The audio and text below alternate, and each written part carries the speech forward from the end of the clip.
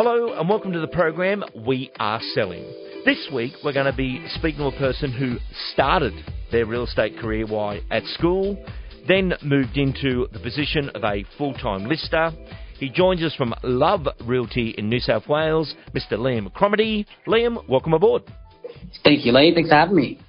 Now, Liam, today you are 24 years of age and have done so much so early. You started part-time while you were at school. When you came into the agency, what did you do? So pretty much 2 half days a week, I would come into the office and predominantly I'd look at the efficiencies of the agents in regards to results and production. And then I'd assess the efficiencies of our agency all on spreadsheets as opposed to what our local competitors do. Okay, so that behind-the-scenes intelligence was obviously for leaders of the business to make big decisions moving forward. What did you learn from that?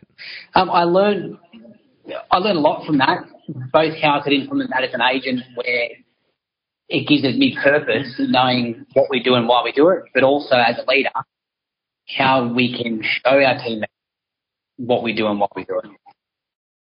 And what was the big discrepancies you picked up or, you know, the key metrics in the data that made a difference to the decisions of the leaders? Huge ones were list-to-sell ratios. So an agent might be listing plenty, but the stock out, it just wasn't working. So some agents could have a 50% list-to-sell ratio. So listing 15, which is great, but averaging 5 properties out or 5 sales a month. So there was a bleed of 5 properties going to either other agencies in the area, withdrawing, or just being lost in translation. So that was a huge one. Another one was having a look at clients in our database that were listing with other agents. So we're able to look at how can we improve how we're prospecting and nurturing the database. So we stopped that from happening. Very good. Now, at 22 years of age, you became a lister. In your first year, what was your numbers there? I was able to sell 60 properties in my first year. That is an absolutely phenomenal result. And learning the listing conversation is a little bit different for you because back then you're not a solo agent. You're presenting the team-based business to the consumer. What was great about that and what was the main things that got you over the line to be chosen to win the business? Yeah, I guess being really young, I had a lot of enthusiasm. I mean, I guess I'm still young, but back then it was more so. But it was also being able to show the client how they can benefit and be part of and in control of our system and how they don't work with myself. They get the benefit of leveraging multiple agents in the process of their own. And just for our listener, especially overseas, Liam, they wouldn't know how that setup is done, where you've got a dedicated buyers team, you've got people like yourself that are listing, and then you've got the lead generation department. How many buyer appointments is the dedicated buyer team getting through a week, and what effect does that have on the vendor? We probably get about 100 to about 150 on a good week buyer appointments a week. And the reason why that's a benefit to our sellers is because they're condensed campaign that would typically take a couple of weeks for a single agent to do themselves at that volume and being in other living rooms, whereas we're condensing that in a week or two. And that gives you that opportunity to improve the price, talk about that reduction side that needs to happen because you've had so much action so early.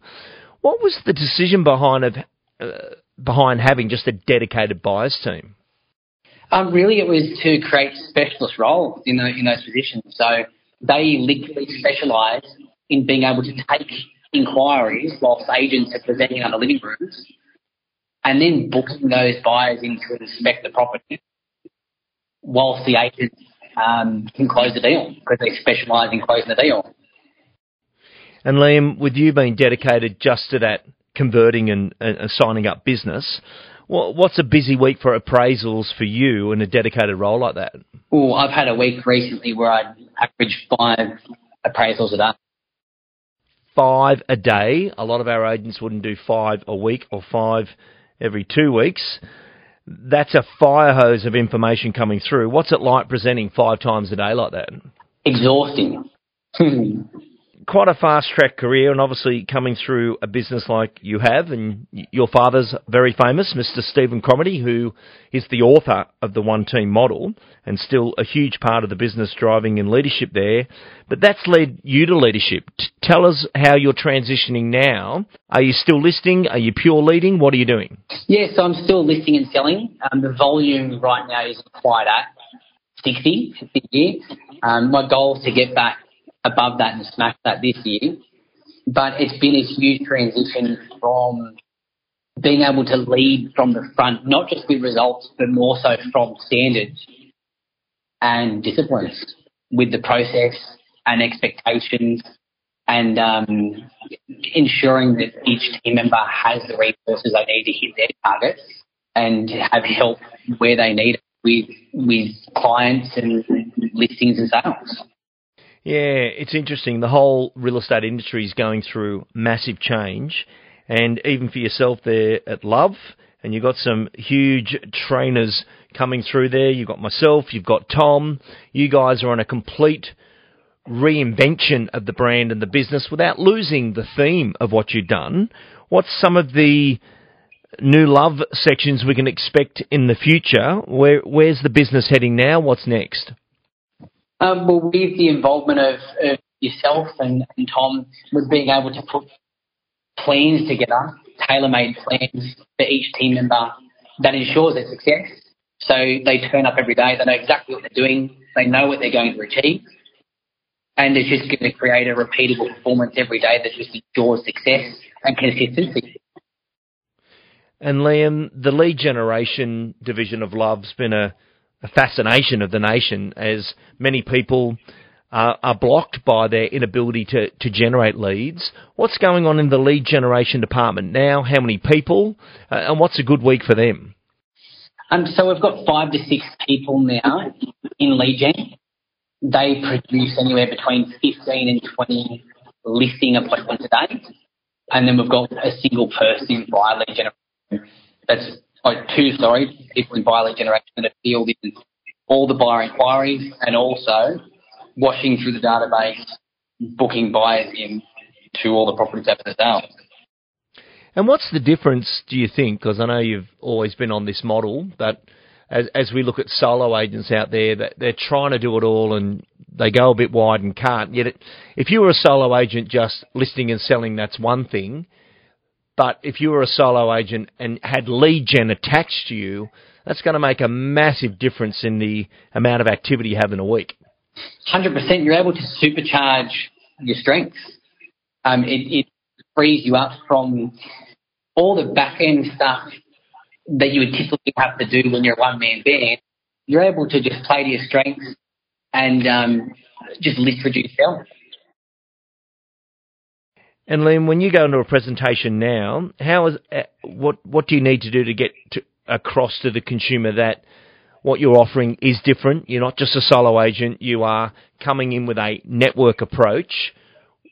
What is it that really makes that consumer make the decision to go with you?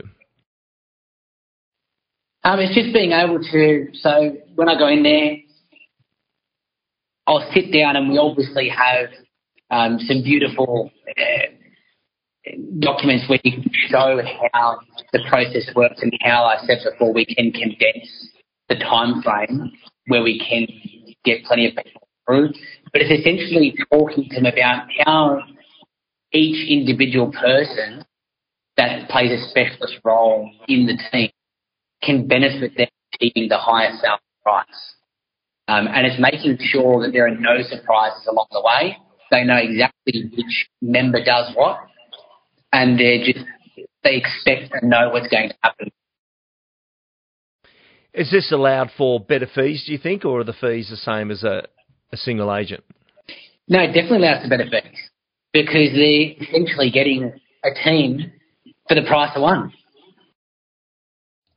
And Liam, do you think attract more solo agents into the future with lead generation and keep the team-based business as it is? Is there talk of a blended model? What will happen in the future, do you think? Yes, there's a lot of things that we're going to implement. The release dates to be confirmed. There's a lot of things we're working on in the back end where we're going to have a model that's going to be suitable for everyone. Yeah, and I've noticed you guys are starting to set up new locations where these people are populated into. So you're in Bullaroo and surrounding suburbs at the moment, but how far will it stretch? At this stage, we stretch across 66 different suburbs. My discussion, conversation, focus on the current 66 suburbs that we branch across, but we obviously look to expand from there. Very good. And Liam, as you move into this leadership role, which 24, good age to be moving into leadership. So Liam, with future agents joining, be it that they come through the Love Academy of lead generation, lead conversion and client fulfillment, because not everybody wants to be a lister, what skill set would you advise of agents joining is the most important ones to focus on to be part of a group like that? I would first say that it's nothing technical. When you first begin, let's suggest it's in the Love Academy, where you're involved in the whole process, starting from lead generation to lead conversion and closing. I would say it's the ability to not seek the instant gratification straight away. A huge killer that I've seen, obviously being here for years now, is people come in and want progression straight away. But you really need to sit in a position to really get it. And in our system, by being in a single position, you can see the whole process from listed to sold and be part of that without actually having to be a standalone agent. It would be embracing your position and just be willing to learn and have an open mind when you first begin. Well, Liam, great results, and everyone's eyes are on the next part of the journey as our industry transitions and needs to transition, but it's great to see that the company's up with the times, rethinking a lot of its original methods that got you guys so successful, but now you're coming around to say, well, what else is out there and where else could we go? I want to thank you for joining us, and we wish you all the best for the future. I appreciate you having me, Lee. Thank you very much.